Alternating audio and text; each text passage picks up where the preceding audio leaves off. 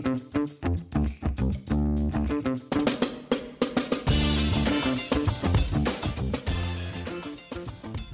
back to the On The Field podcast. I'm Isan Asiwa and I'm here with my co-host Kane Wallstrom. How are you going today, mate? Very well, mate. Very hot, but very well. Well, today we've done a switcheroo and we're going to get some expert comments from yourself. Don't know if they're expert. Well, I believe they are. And today we're going to talk about prime versus non-prime lending for all the listeners out there. So first of all, what is prime lending? Well, it sounds fancy, so it does. But in my opinion, prime lending is, I suppose, what a standard mortgage is in New Zealand, and it's done through your bank at, I suppose, the low interest rates or lowest interest rates in the market, and they normally suit a good credit profile. And who are the main prime lending institutions? Well, like I mentioned, it's your banks, really. People that can provide good, cheap money in the market, which in New Zealand covers your main banks. ANZ's, ASB's, Kiwibank, BNZ, Westpac. Absolutely, yeah. Those type of institutions, they predominantly provide the prime lending. The word prime... it's quite a fancy word. Yeah, it is, and it's been around for a while. And in financial terms, it's a correct term, but yeah, normally a prime lender is a bank. So what type of people suit prime lending? Yeah, that's a good question. I suppose... from a few years of experience, it can range, but predominantly a person that suits prime lending, like I said, fits a bank mould. They'd have to have pretty good credit profiles. So, you know, your normal mums and dads or normal people, first home buyers, whatever, normally have good credit profiles. PAYE, standard person, earning good hours, good income, good deposit. Absolutely. So stability is key around life in general. They would like to look at. We've talked around this in the previous podcasts. You mentioned PAYE, but you can be self-employed, but you need a bit of time on your side to fit that. Credit, your actual credit scores. So obviously having a decent credit score fitting inside the bank's criteria. You know, Bancorp debt, stuff like that is not really suited to that profile. And those are sort of the basic parameters or profiles, yeah. And what are the benefits? What are the benefits of using a prime lender? Well, your main benefit is access to cheap money, right? So what's the going rates at the moment? 3.39% roughly, fixed 1 year.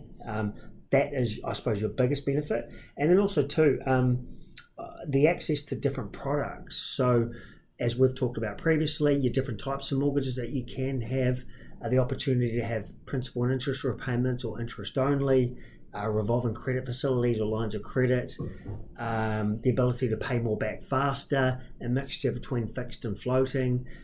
So a bit of a mix and match is the, I suppose, the big part of the product variance. Cool. So that's a really good, sharp snippet of prime lending. Now, the listeners out there, some might not have even heard about non-prime lending. What is non-prime lending? Yeah, so non-prime lending is...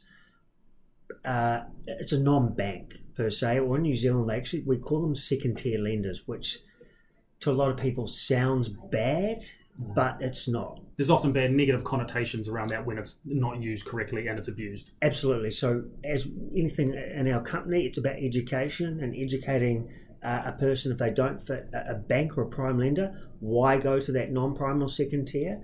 And everyone has different reasons, but predominantly it's probably credit profile. Who is non-prime lending? Who do we hear about most in this space?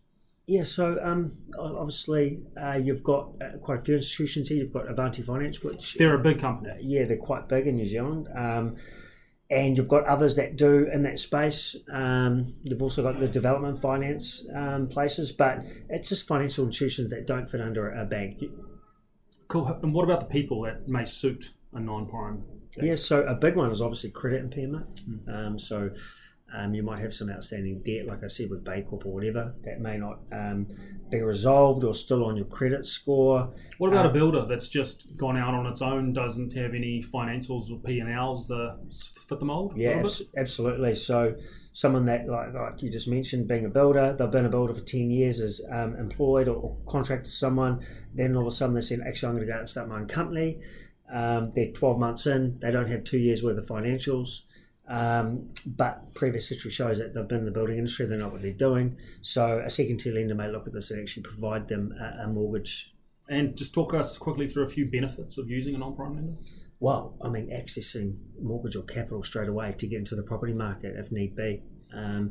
Sometimes if you wait 12 months or 2 years to think, no, I don't want to pay that type of interest rate on that. Opportunity cost? Absolutely. The market may have moved and all of a sudden your deposit's not big enough to get into the property you want. So it's opportunity cost. We talk about it all the time and educate people on that. So overall, a non-prime lender,